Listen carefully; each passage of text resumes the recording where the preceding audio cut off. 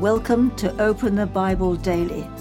Today, Pastor Colin's reflection is the difference between repentance and faith. Deuteronomy chapter 5 verse 3 says, "Not with our fathers did the Lord make this covenant, but with us, who are all of us here alive today."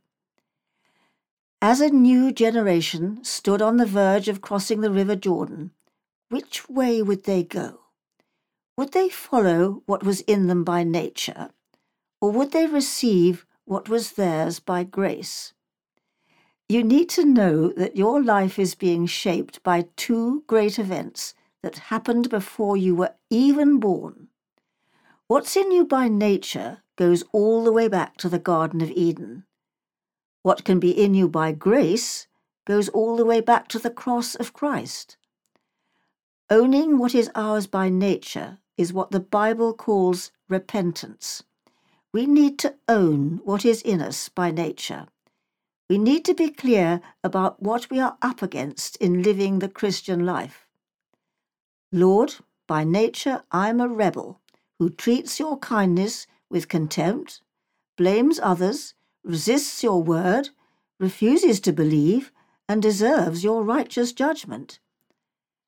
Owning what is in you by nature is where repentance begins, and that is how it continues. Owning what is ours by grace is what the Bible calls faith. You need to own what is yours by grace. You need to know who you are in Christ. You need to be clear about what this Saviour has done for you. By grace, God has made a covenant for you. He has sent his Son to redeem you. He gives his Spirit to empower you. Faith says, "This is mine." Repentance begins when you own what is yours by nature. Faith begins when you own what is yours by grace. Are you following what is in you by nature, or are you receiving what is yours by grace? Which way will you go?